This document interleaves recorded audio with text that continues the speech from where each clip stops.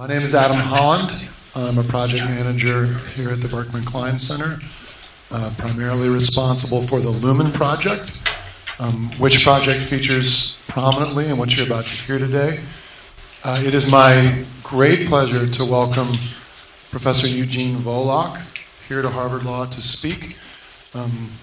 I would say this is probably the best chance I've ever had to say this speaker needs no introduction, because I feel like he's in these circles something of a rock star, but I'm going to introduce him anyway just because it's that wonderful. Professor Volokh teaches at the UCLA School of Law, where he teaches free speech law, tort law, religious freedom law, as well as a First Amendment amicus brief clinic. He's also taught copyright law, criminal law, and a seminar on firearms regulation policy. And before coming to UCLA, clerked for both Justice Alex Kozinski on the Ninth Circuit Appeals Court and for Justice Sandra Day O'Connor on the Supreme Court. He's the author of a First Amendment law textbook and is one of the most heavily cited legal authors currently now, writing with over 75 articles and 80 op-eds cited by the Supreme Court, as well as a variety of federal and district courts. And perhaps in terms of public penetration, is the founder and co-author of the Volokh Conspiracy blog, which you can now find on Reason, having previously been on the Washington Post. Somehow, Professor Volokh also finds the time to both litigate and practice, and has argued before the Seventh Circuit, Ninth Circuit, variety of state Supreme Courts, and has filed amicus briefs in courts too numerous to mention. We are thrilled to have him here because of his recent work regarding libel law online, how it's evolved recently, and what we can do about it. And that research has been using Lumen's database of court orders, asking Google, Twitter, and others to remove content. And the details are pretty astonishing. I believe Professor Volokh used the word lurid. So I'm going to, with that, turn it over to him, and I hope you'll join me in welcoming him. Professor. Thank you. It's a very great pleasure. A very great pleasure to... No? I'm so sorry, Professor. Yes. My apologies for doing. I want to remind everybody that this is being recorded and webcast, so anything you say will be archived for posterity. Maybe we do want you to ask to take it down. We'll see how it goes. Here. And also, if you do ask a question and you don't have my parade ground voice, please use the mic to make sure that your question gets on the recording. Thank you. It's a great pleasure to be here, in large part because being hosted here by the Lumen folks, without whom all of this work would have been impossible. So very glad to be here, and also very glad to talk about the subject. I've been studying it one way or another for the last 2 years. Probably going to write 6, 7, 8 articles based on all of this, and I feel I've learned a lot over the last couple of years studying this, and I hope many of you find this original and unexpected as well. So when most of us think of libel, we think of New York Times v. Sullivan, right? If you think, what are the cases you studied in First Amendment law about libel? Almost certainly New York Times v. Sullivan, quite likely Gertz v. Robert Welch, maybe Dun & Bradstreet v. Green Moss Builders, the public figure, private concern cases. Those are really important cases. They have been important for a long time. What we don't think much about is Jimmy Cochran, or the defendant whom he sued, whose photograph, unfortunately, I couldn't find, Ulysses Torrey, from the case Torrey v. Cochran. So the last substantive Supreme Court libel case, the last case that had to do with substantive rules having to do with libel, was in 1992. It was the Masson v. New Yorker case. Since then, there was one case that came before the court on libel, and it had to do with whether injunctions are permissible and when are they permissible in libel cases. And so that was an important procedural question. But what happened is Jimmy Cochran died. And as a result, the case was the case was essentially not exactly mooted, but largely mooted, because an injunction is a personal remedy. You can't libel the dead. When somebody has died, the plaintiff has died, the forward-looking aspect of the injunction becomes basically no longer apt, and that's really all the court decided there. The reason I put these up here is that the thing on the left is what we've long thought libel law is all about. But the Torrey v. Cochran case, the libel injunction case, it turns out a lot better represents a lot of what is going on, at least on the ground, in libel cases today. That a vast number of libel cases have very little to do with what is required for compensatory or presumed or punitive damages, because often the damages are completely unavailable. And they have a lot to do with remedies questions. Questions about what do you do in order to enforce the substantive scope of libel law, whatever that might be. And that's what Johnnie Cochran represents, and that's what I think the present and likely the future of libel law is as well. The talk is about libel and privacy. Now, privacy is a very controversial matter. I'm actually a privacy minimalist, especially when it comes to things like the disclosure of private fact store. Some courts have rejected it. Most courts have accepted it. The Supreme Court hasn't passed on it. There are a lot of substantive controversies about the scope of privacy law. But libel law is pretty broadly accepted. Not everybody signs on to it, but certainly the Supreme Court has repeatedly reaffirmed that there is a libel exception to the First Amendment.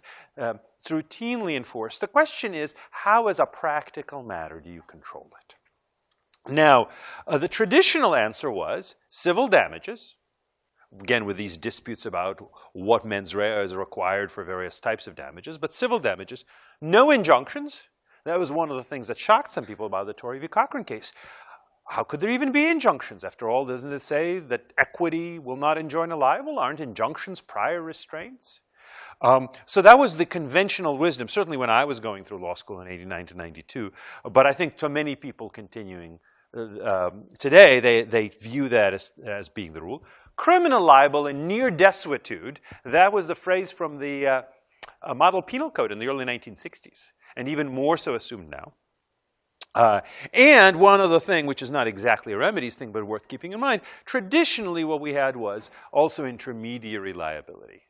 So if, say, a newspaper publishes a letter to the editor or an op-ed or some such, the newspaper would be liable for it. So that's the traditional model. And that is a model that works to some extent when people with money sue people with money.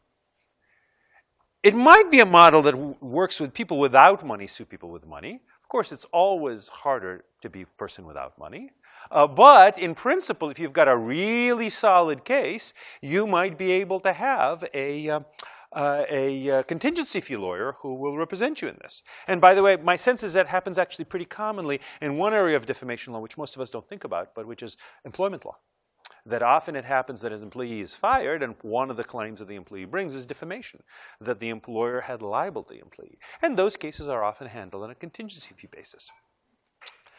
What about people with money suing people without money? Well, they can spend the money to hire a lawyer, but they're never going to see any of it back, so maybe one reason they are with money is they've learned not to squander their money. And of course, if it's people without money suing people without money, well, there's really nothing that the current system gives them, right? It's like all of these, this traditional damages model it's empty. There is no mechanism for either compensation or deterrence in this kind of situation. Now, if you think about it, historically this wasn't much of a problem because people without money couldn't gain access to the means of mass communication. That was always a major flaw of the old system, because it suppressed good speech, but it also, as it happens, also suppressed the bad speech. It was at least a little bit harder, probably I shouldn't say a little bit, a lot harder for somebody to damage someone's reputation in a massive way, because they didn't own a newspaper, and when they wrote the nasty letter to the editor, the newspaper said, we won't publish it. But nowadays, that's no longer so. So nowadays, the problem has outrun the scope of existing remedies.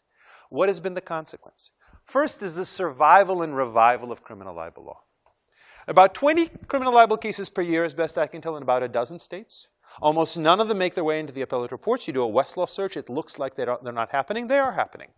Not a vast number by any means, but they're there. There is continuing appetite for criminal libel law. And I think, again, the reason is if somebody is judgment-proof, they're not jail-proof. And if the plaintiff, if the person whom they libeled doesn't have money to hire a lawyer, the prosecutor might view himself as being the people's lawyer and saying, look, you know, what was said about you is bad. It had bad effect on you. We're in one of the 13 states that actually allow criminal libel law. Let's enforce it. And in fact, almost all of the states in which there's a criminal libel law, there are at least occasional enforcement. Another interesting thing is I actually participated in litigating a challenge to a Minnesota criminal libel statute, which was struck down because it didn't allow truth as a complete defense. It was only a qualified defense. But it was then promptly reenacted in a narrow form, constitutionally permissible form. I'm not faulting the legislature for doing it. But what it shows is there is an appetite for criminal libel. They didn't just say, well, you know, it's almost never used. What's the point? They're actually willing to pass a new version. In my own state of California, criminal libel law has been repealed. California courts have been reinventing it. There is a statute which is generally called the identity theft statute. That's the colloquial name for it among lawyers and judges. It does not, however, require identity theft as an element. Rather, what it says is it is illegal to use certain attributes of a person's identity for unlawful purposes. One of the attributes of a person's identity, person's name. Unlawful purposes, courts have read, includes tortious purposes. So under this reading of the statute, which has been accepted by several appellate courts in California, using someone's name for purposes of tortiously libeling them is a crime. Now, I think that's actually not right. I think that the court should not have read the statute this broadly as basically recreating criminal libel law. But the fact that they did, I think, shows that there's an appetite for this, again, stemming from the sense that there is all of this libelous material out there that the existing remedial system is doing nothing about. There are also these so-called criminal harassment statutes, often statutes that bar saying things that are intended to abuse or distress or annoy or harass or embarrass. And generally, they require repeated statements. Now, when articulated this way, I think those statutes are unconstitutionally overbroad, and I've been involved in various challenges to them. But at least some of them actually specifically have exceptions for protected speech. And conventionally, the way that they're used is for things like true threats of violence. So in many states, if somebody threatens you, they'll be prosecuted not under a separate threat statute. Some states have that, but many don't. They'll be prosecuted under the harassment statute. But one category of unprotected speech, of course, is libel. And libelous statements, especially if said with so-called actual malice, are generally intended, or at least can often be argued to be intended to annoy or distress or embarrass. They're often repeated. And I found at least 3 states in which criminal harassment prosecutions are being used essentially as a way of recreating criminal libel law. And then finally, there's another area, which is a narrower form of criminal libel law, focuses on just impersonation. And a lot of impersonation is libelous. If I impersonate you and post silly things under your name, or self-incriminating things under your name, I'm essentially libeling you. I am falsely saying something that will damage your reputation. And that thing is that you have said the following. And they actually pose some constitutional problems as well if they can be used for things like pretty clear parodies. Just like libel law poses constitutional problems if applied to parody. But to the extent that parodies can be excluded from that, and I think courts generally do view parodies as not being true impersonation, these are narrower statutes that I think may actually make a lot of sense as a means of punishing a certain kind of particularly dangerous libel. But in any event, again, their existence, I think, is evidence that we are seeing a turn towards criminalization. Now, again, poor people should be free to speak. It's great that poor people should be free to speak. I was once poor. Most of you maybe still are poor. Maybe with your student loans. Maybe indefinite. No. But in any event, I think this is a great asset. And for over 20 years, I've been arguing that one of the great things about the internet is it actually makes real the promise of free speech, real freedom, that before was, as in the words of A.J. Liebling, freedom of the press belonged to him who owned one. So I think we're in a lot better world in many ways, but freedom includes freedom to do bad things. And when the only remedies that are available are remedies that work against people who, if not quite rich, at least have insurance, let's say, then once you empower judgment-proof people to speak, there's going to be pressure for some other remedies. And rightly or wrongly, criminal remedies are on the upswing.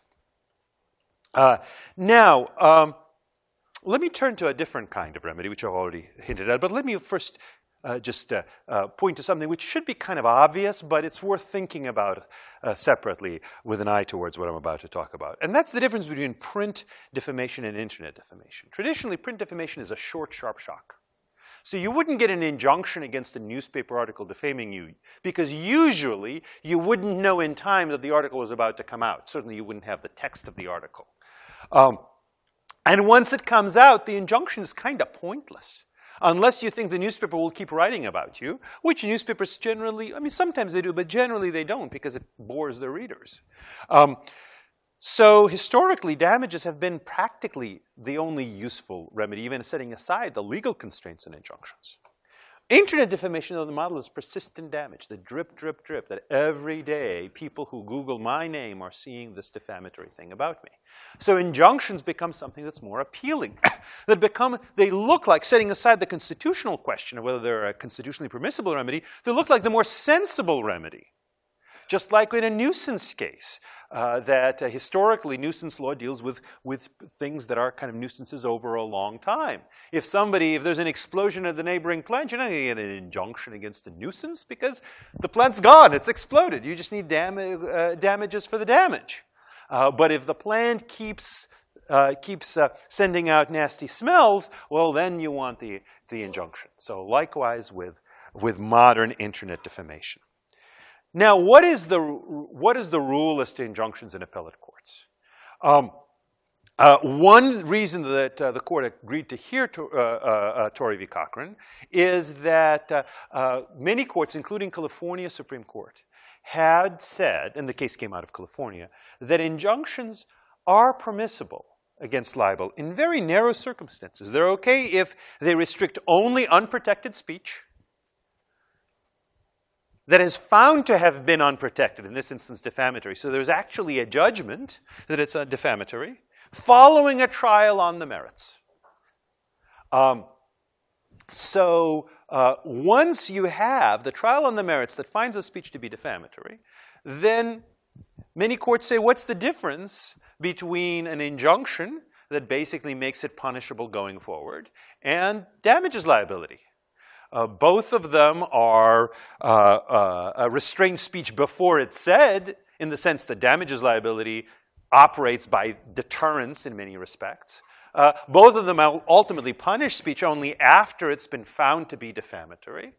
They're functionally equivalent. And that's why most courts that have considered this issue have indeed allowed that. Here's what I'm seeing in trial courts, and again, thanks to the help of the Lumen database, at least in many trial courts. Here's one example. Defendant is permanently enjoined from publishing any statements whatsoever with regard to the plaintiff.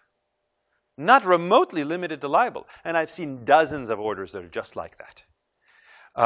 Or you might have narrow orders that only ban disparaging statements. But disparaging doesn't mean false and defamatory. Lots of things are disparaging that are perfectly true. In fact, the more true they are, the more disparaging they may be. Bans on use of photos. Defendant shall not post any photographs of plaintiff. With no limitations like for advertising purposes or something else that makes them actionable. Also, preliminary injunctions and temporary restraining orders issued before any finding on the merits, and in some situations, ex parte, issued before even any participation on the part of the defendant. The defendant could speak up and say, no, this statement is actually quite true. Now, if you think about it, these injunctions can be broken down into different categories that raise different problems. So one is the first example that I gave, the overbroad injunctions. Those, I think, are clearly overbroad. You don't need to think about remedies or about damages or about criminal libel and as a comparison, because they clearly apply to even non-defamatory speech. So I'm writing an article about that. I've written about related aspects. I think that should be an easy case. Well, what about a preliminary injunction against speech that really is libelous, or at least that, that is alleged to be libelous, but the injunction that is limited to libel? So you can imagine an injunction that says, defendant shall not continue to repeat the statement which I, as a judge, have found to be probably libelous. That, I think, is also unconstitutional because there's no finding on the merits. But that's, I think, an interesting and separate question. Again, though, note what's going on here. Judges are looking at a situation where the sense is there's enduring damage, there's no adequate remedy at law. This is the equity buzzword, because the defendant has no money. Every day there are hundreds of extra dollars of damage, amounting to many thousands over the course of the year, that are happening. And every day we don't stop it is a day the damages will never be compensated for. Then there's what I call a criminalization injunction. So here's a quote. Defendants shall not publish any further defamatory false statements regarding plaintiffs on any internet website. This injunction is like a mini criminal libel law, just for the defendant and just for the plaintiff. Right? It's not criminal libel law for everybody, about everybody, but for these defendants, it is a criminal libel law, because if they violate the injunction, what's the remedy? Criminal contempt. Possibly also imprisonment for under civil contempt theory until they delete the stuff, but potentially criminal contempt. So what it really does is it takes something that in most states has been decriminalized and it makes it a crime again. I don't think criminal law is unconstitutional. In fact, the Supreme Court has pretty clearly said that narrowly crafted criminal libel laws, are constitutional. But I do think that this is a separation of powers problem. I think if a court is essentially recriminalizing something that the legislature chose to decriminalize, I think that is a mistake. Well, how about the same injunction in one of the dozen states, or about a quarter of all the states, that do have criminal libel laws?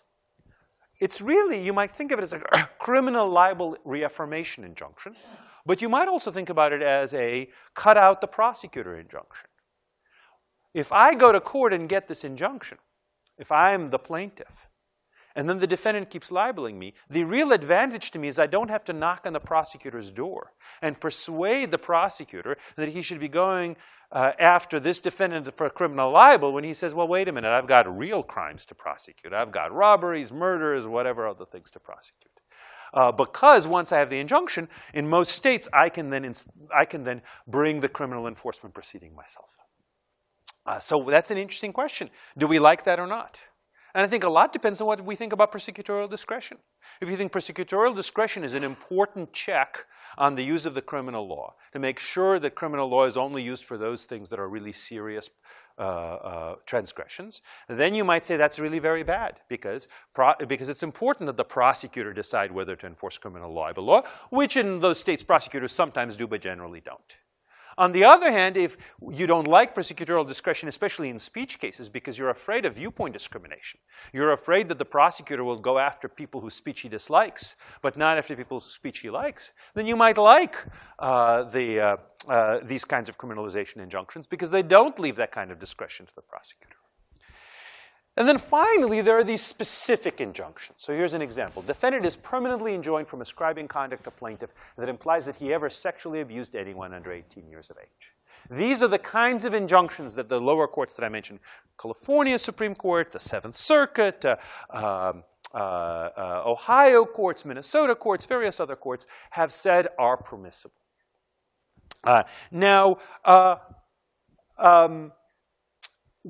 Excuse me.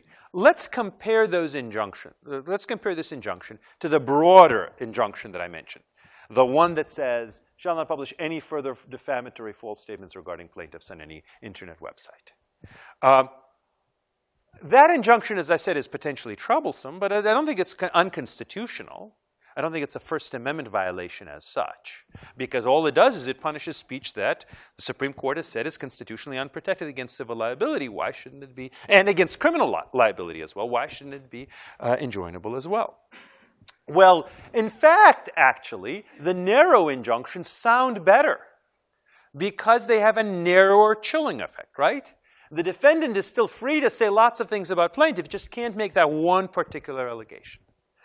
On the other hand, while it's narrower, that injunction lacks some of the procedural protections that the broader one has. So for example, under the broader injunction, the prohibition changes as the facts change.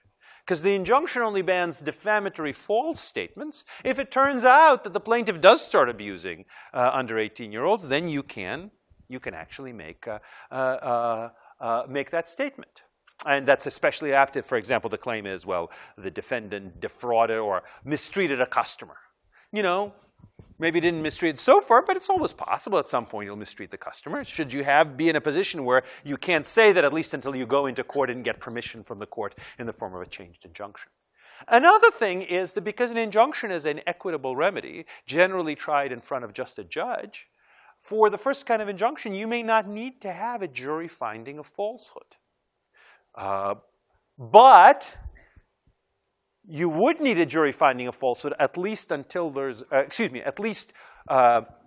you're going to punish the defendant for violating the second injunction, because if the punishment comes through a criminal contempt proceeding, then assuming a jury is available in a criminal contempt proceeding, which they often are, and they have to be if there's at least 6 months, more than 6 months in jail is a possible sentence, but in general, I think they're quite commonly available. So in a sense, this broader injunction, while broader, at least has this extra protection. Another thing is that you can't be convicted for violating the broader injunction unless there's falsehood found beyond a reasonable doubt. Because after all, it's enforceable through criminal law, and the reasonable doubt standard is applicable for criminal law. But in a civil injunction, the falsehood only has to be found by a preponderance of the evidence. And while you still need to be found criminally liable for criminal contempt for violating that injunction, you can't, at that point of the criminal proceeding, under the so-called collateral bar rule, in most jurisdictions, you can't relitigate the validity of the injunction. So the validity of the injunction will have been decided by just a judge who found the falsehood by preponderance of the evidence, and then you could be convicted, therefore, even if there is no finding beyond a reasonable doubt of the falsehood. Last, and perhaps most important, in a civil case, you don't get an appointed lawyer, with a very, very few exceptions. So if the defendant doesn't have any money, then the injunction could have been entered against the defendant without the defendant having any counsel that could step in and say, well, wait a minute, this speech is constitutionally protected, whether it's because it's true or because of something else. Whereas in a criminal, in an enforcement of the criminal injunction, in a criminal contempt enforcement of the second injunction, you would have a lawyer. And at that point, because the injunction requires a continued showing of falsehood, the lawyer would be able to say, well, the defendant isn't guilty of violating the injunction because he didn't say anything false. So you may not think that all of these procedural attributes are really important before speech is restricted, especially through the criminal process. But I'm inclined to say they probably are. So that is one way in which actually the narrow injunctions are vulnerable. One interesting thing is that if this is your main concern with injunctions, and you can imagine other concerns, it turns out that you can get the best of both worlds by basically one word change. By adding, excuse me, I'm sorry, I have the wrong text here. Sorry about that. Here's what I should have said. Defendant shall not falsely state,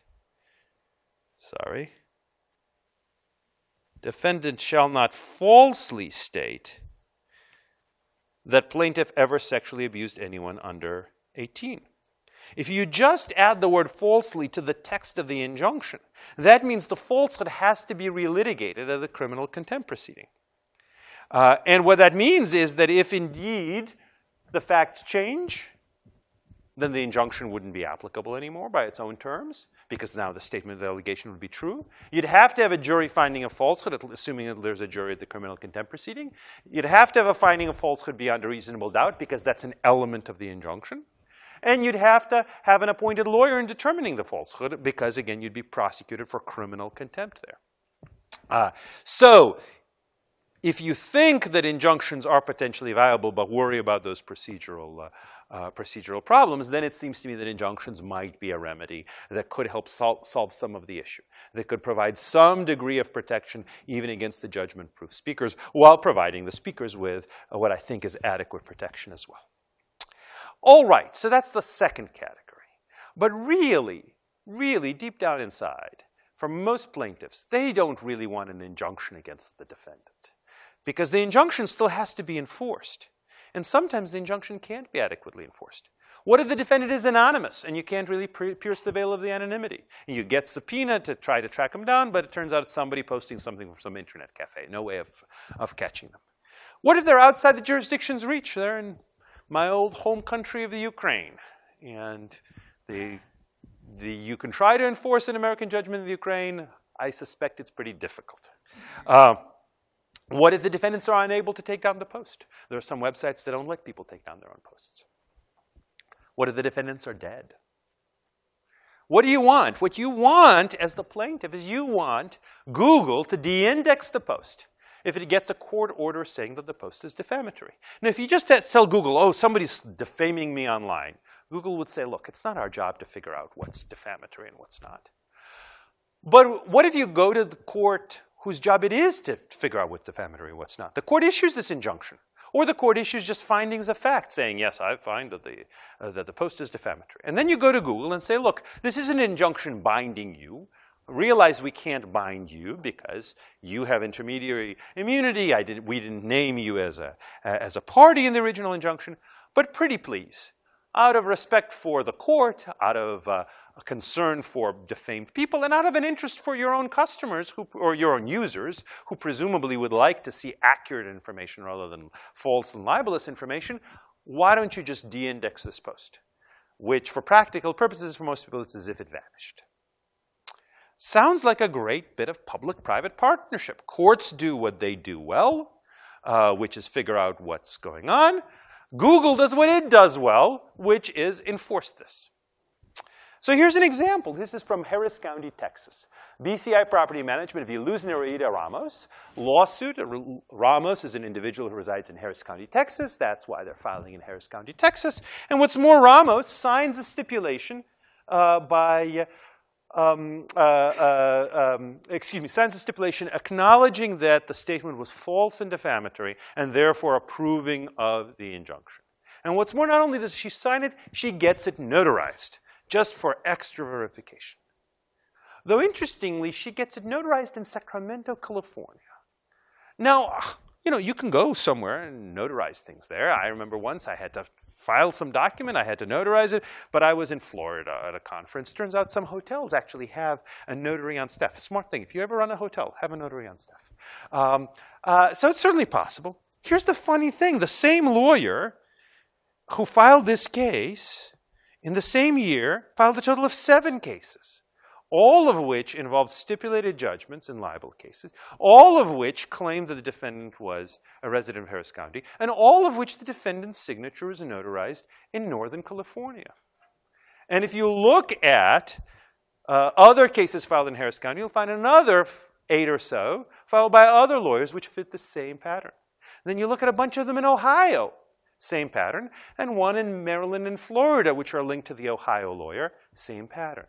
The Texas Attorney General's office has now filed a lawsuit against Solvera Group, which is a reputation management company, and its founder, Chris Denoda, who would actually, this was a pretty prominent organization. It would have been written up in national newspapers as a company that will help solve your reputation management problems. The problem is they seem to solve those problems by finding in their local area in Northern California people who would falsely claim to have been the authors of the comments, or of the posts, and then get the stipulation, get a court order, and then get Google to de-index the things based on that court order.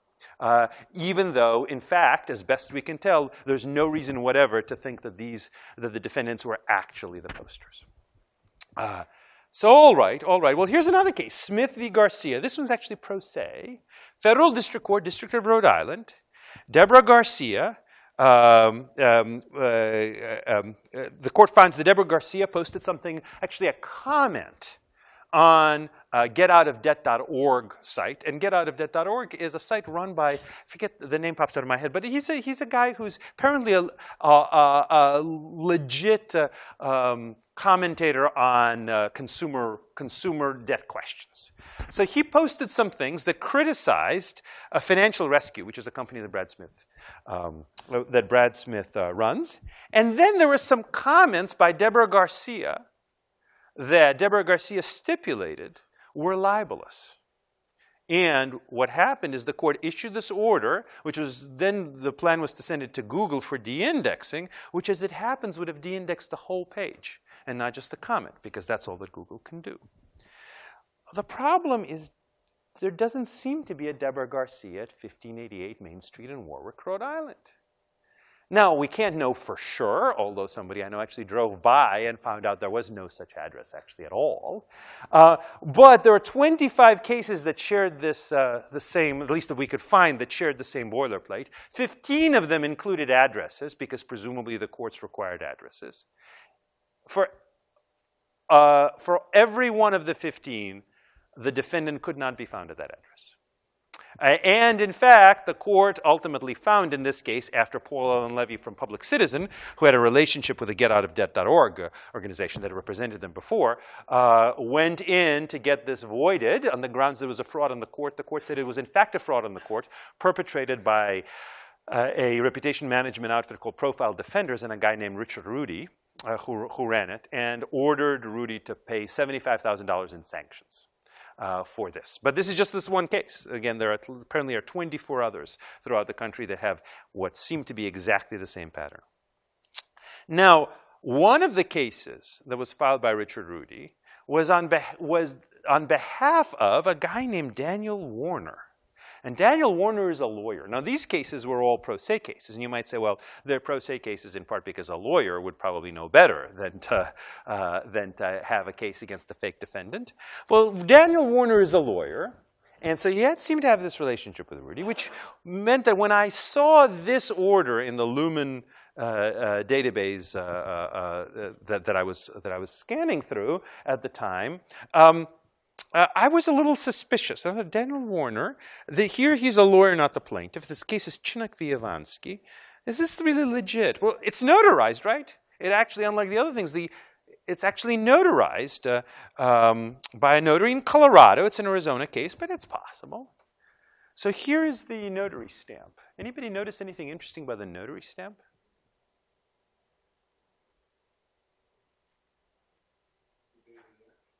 The date? August 8, 2016? So it's subscribed, sworn, and acknowledged on August 8, 2016, so the last day of that. But you know what happens if you're a notary, you'll do business in your last day in office as well as in your first day, right? 2012, 1, 2, 3, 4, 5, 6, 7. What are the odds of that? And in fact, if you look up the sample notary stamp on the Secretary of State's, the Colorado Secretary of State, it's the same date, the same notary ID. At least whoever faked it did not copy John Q. Sample. And just to be sure, I actually looked up Samantha Pierce in the online search which Colorado provides, which not all states do, and she doesn't exist. Now the Arizona State Bar is going after Warner and his partner Kelly for basically at least five different cases in which either in two of them there were apparently forged notarizations, and in three others it was just defendants who do not seem to exist. Now, by the way, their defense is they didn't know. Their defense was somebody came to them, the client came to them, and gave them all these documents they didn't check. Which, by the way, is not a ridiculous position, at least in any particular case. I think a lot of times you're a lawyer, the client says, look, I just need you to file this. I've already have the stipulation from the defendant. You're not going to go through and fly-spec it. At least, well, I certainly will from now on, now that the scales have fallen from my eyes. It does seem a little odd this happened to them 5 times at least. Plus also, being easily duped is not exactly the trait we want to see from lawyers. But it's conceivable that they were the victims of this as well. But it just shows that there are real security holes in this process. So this is Arnstein v. Trans-Pacific Software, PPT, District Court for the Southern District of New York. The real plaintiff, real defendant. There's a real order issued in this case. Apparently, the material really was libelous.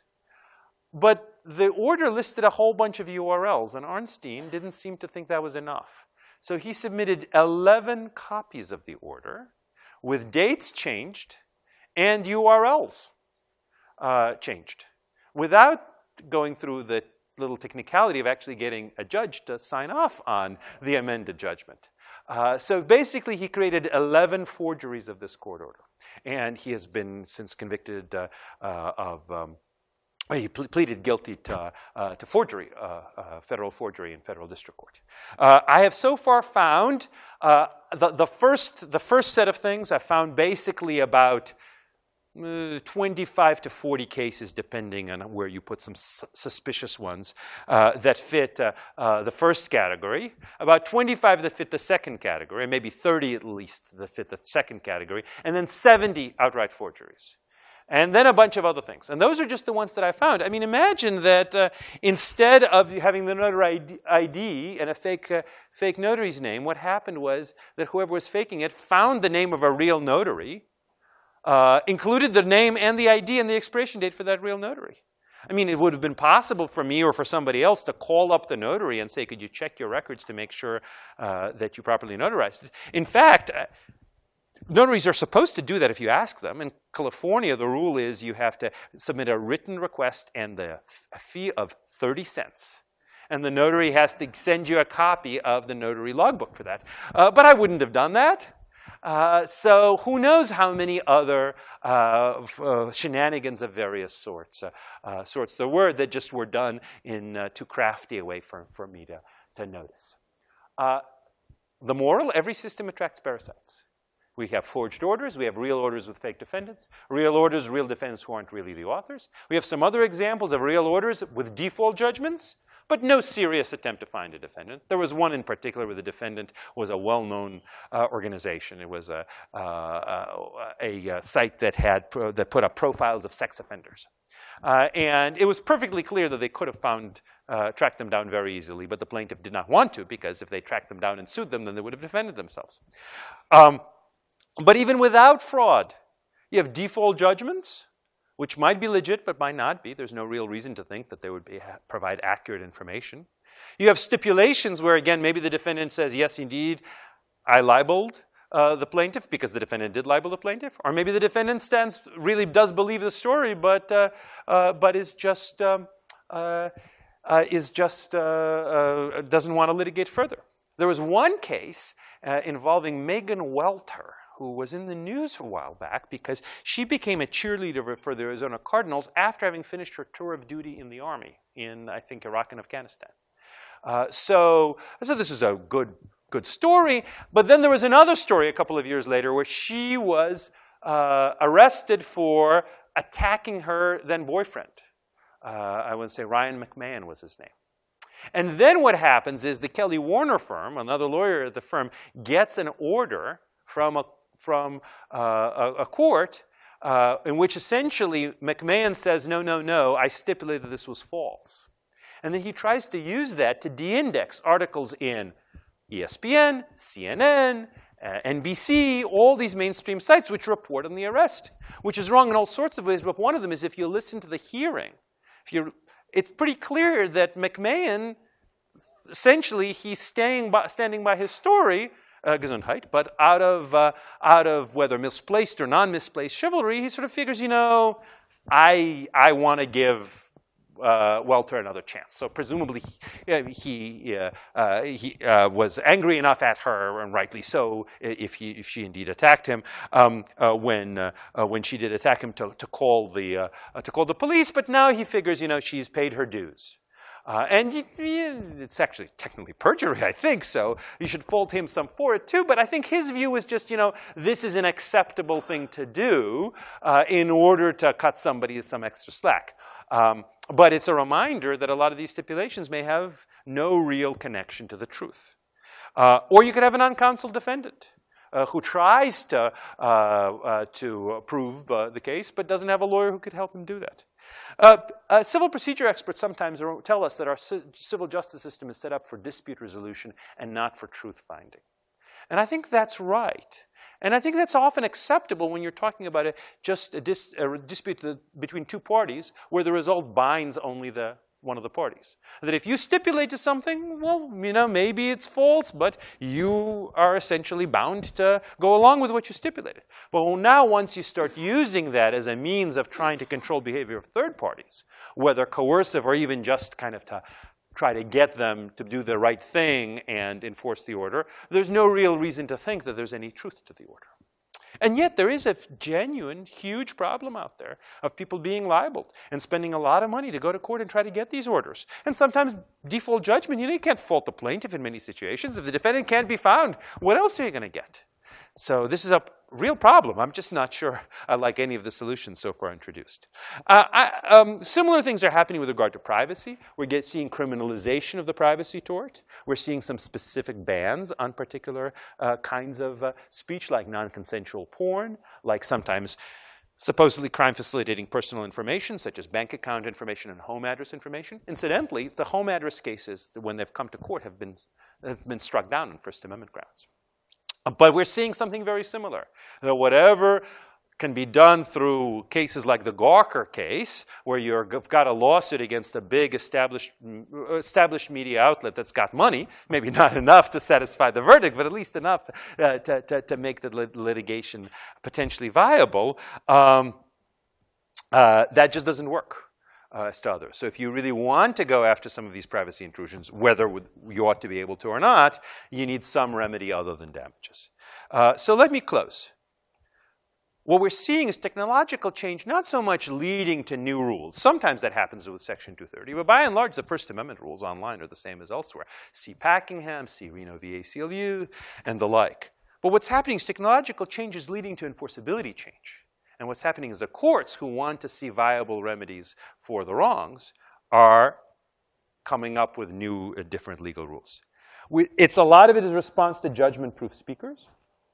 It's bottom-up, and it's under the radar. If it hadn't been for the Lumen database, I would not have seen almost any of this. So that's the problem. I'd love to hear the solution.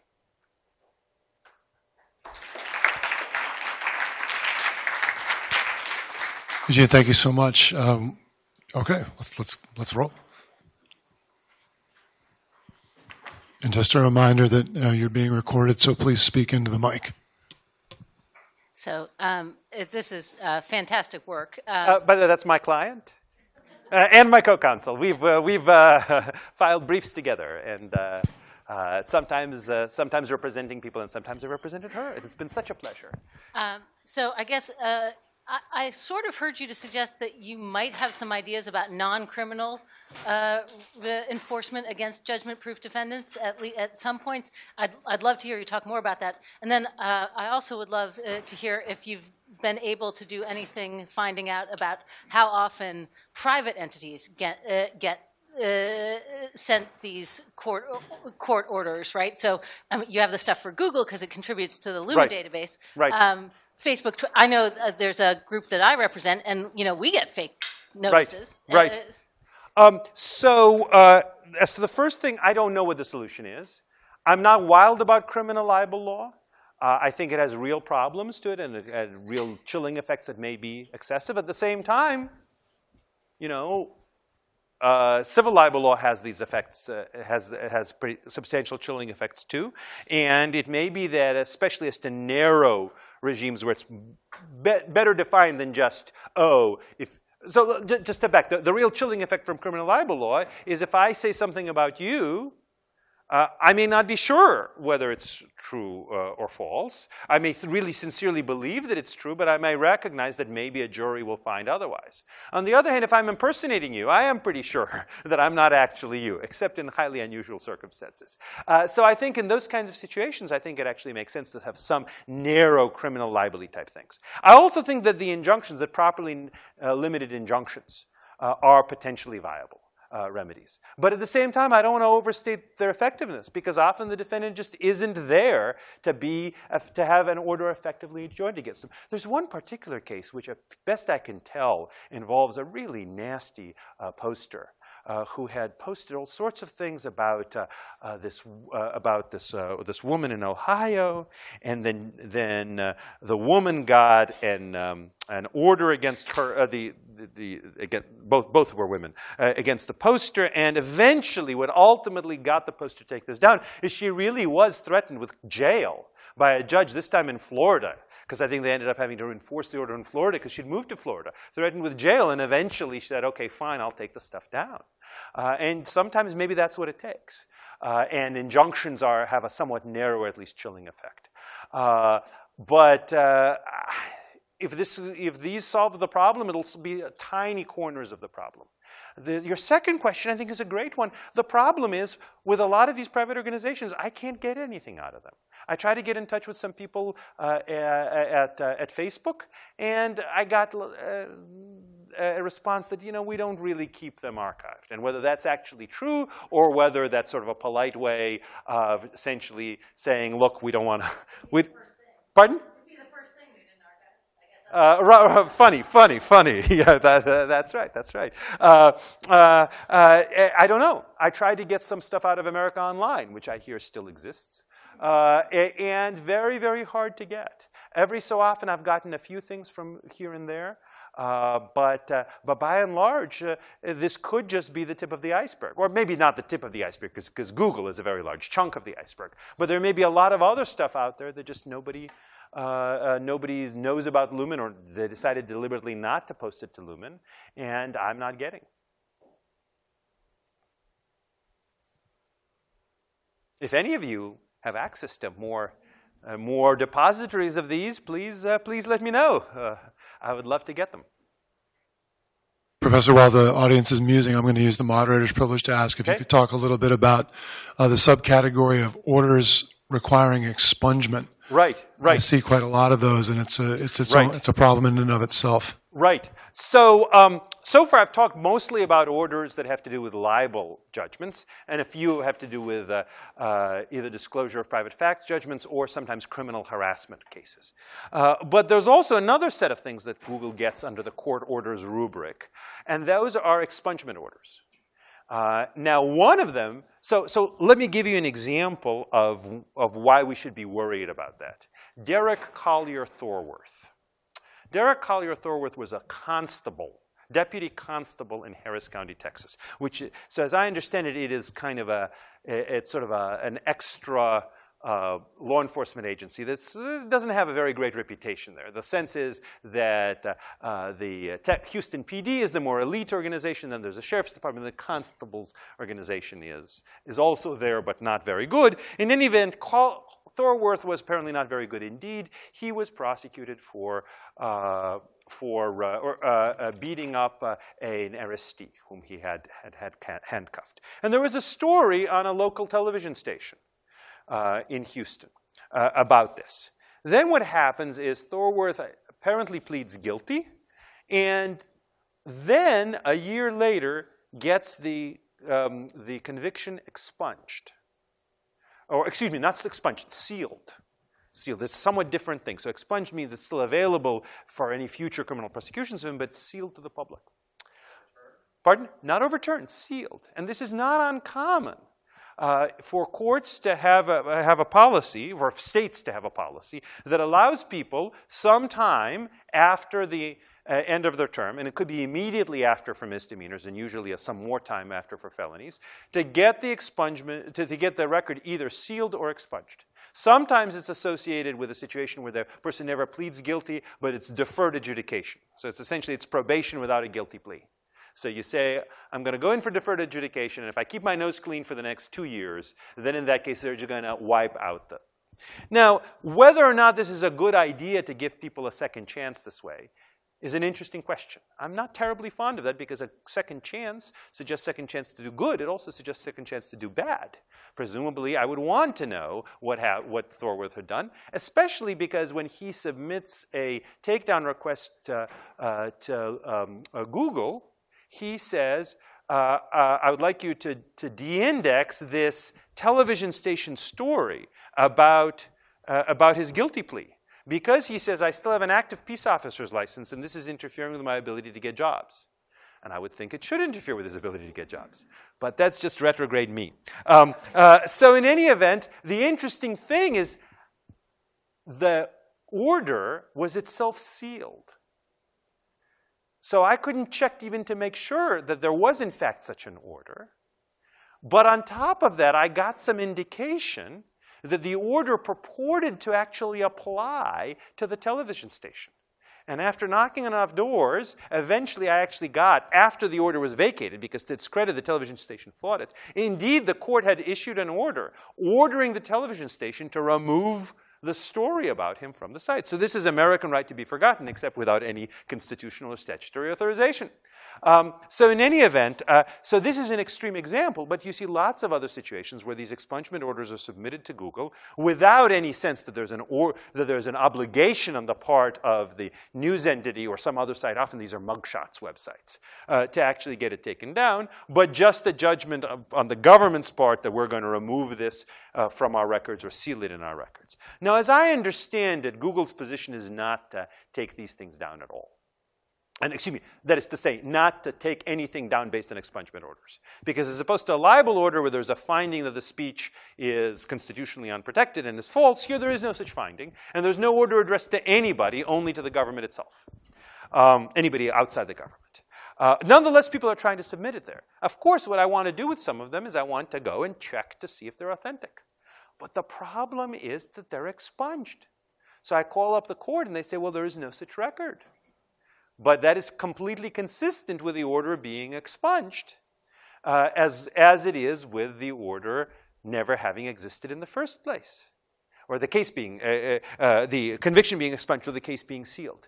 So that means if Google wanted to possibly de-index things based on that, or if, let's say, some newspaper got a copy of this order with a request to hide one of its articles and wanted to do that, but wanted to do the right thing and check to see if it's legit, they couldn't do that because the court system, by assuming that this was a valid order, has hidden the order. So in a sense, this tells us a little bit about design in a world where people become suspicious of court orders. Certainly that's what happened to me. I hope it happened to you too. Whenever somebody shows you a court order, don't believe it until you actually get it verified. But once people become suspicious about purported court orders, then I think it's really important to make sure that you don't over-expunge, that you don't expunge or seal things to the point that it is impossible to even tell whether this is a legitimate expungement or a seal or whether it's a forgery. Yes. But I'm sorry, there's a mic coming to you. Do you see a good and constitutional way to distinguish between a legitimate news organization like that TV station Right. and a mugshot site whose purpose, as far as I can tell, is extortion? Right. So I wrote an article back in 2012 saying that there is no difference for First Amendment purposes between a press organization and a non-press organization in the sense of based on their line of business. That all of us have the rights under the Free Press Clause. That the freedom of the press isn't the freedom of a business category called the press. It's the freedom of all of us to use mass communication technology. Now, it's an interesting question to what extent blackmail law can indeed authorize certain kinds of restrictions on a particular business model. Not necessarily on non-press organizations, but on organizations who are in the line of business of essentially threatening, I will keep this embarrassing material up unless you pay me money. Right. You can imagine a TV station doing that too, and they would be liable. Right. You can imagine a television station, getting into the extortion racket also. Right. I hope they don't, but you can imagine I think it's possible. Certainly, I think somebody could be prosecuted for that. Interesting question is whether you can enjoin the continued posting of that kind of material. And there is, of course, the classic question of why blackmail is illegal. And why blackmail bans are constitutional. And there have been some constraints in blackmail law in the name of the First Amendment. But I do think that that kind of model is pretty clearly prohibitable under existing blackmail law. Pardon? So the problem is, to me, so a lot of these statutes are actually labeled extortion statutes. Extortion also includes pay me money or I'll burn down your business. Yeah.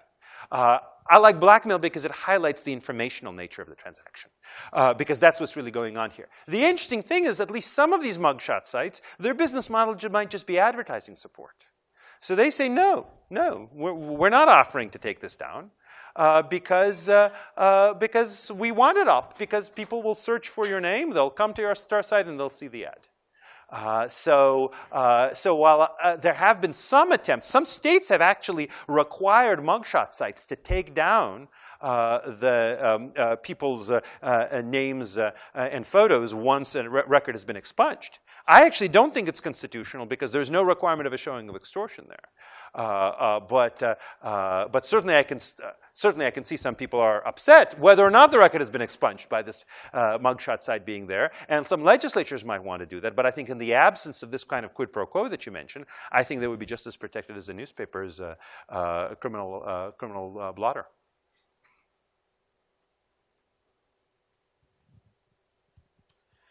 So when my previous employer was hit with a defamation suit over publishing sealed court decision,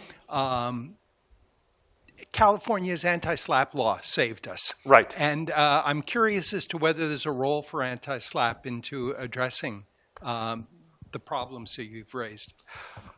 I like anti-SLAPP statutes. I think anti-SLAPP statutes are interesting because I remember when I was studying in law school, I took a class in CivPro, at a seminar in CivPro, and one of the things we were talking about is how the retreat from the old forms of action was a means of making civil procedure transsubstantive.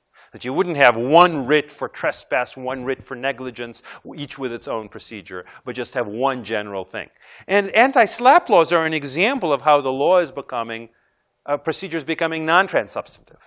That there is, anti-SLAPP laws really do set up a different kind of procedural system for speech torts than is applicable for other causes of action. And I think in many ways that's good.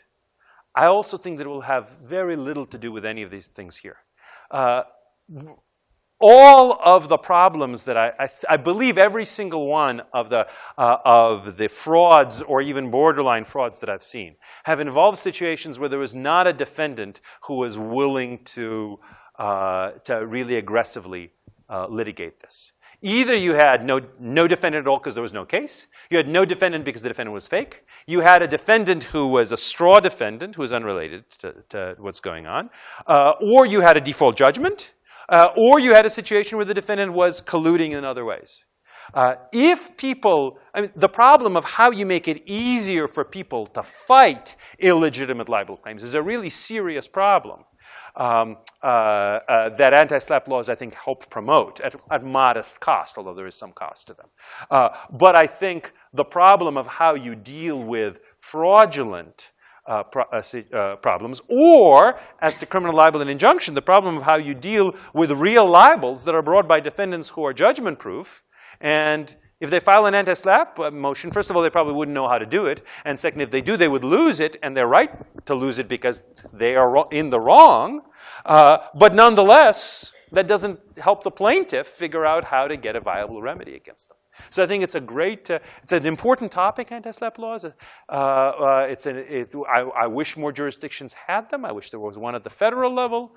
But I don't think it would solve any of these problems. It solves others, but not these. So I think maybe if there is one, we have time for one more question. Well, then I hope you will join me in thanking Professor Volokh. Thank you very much.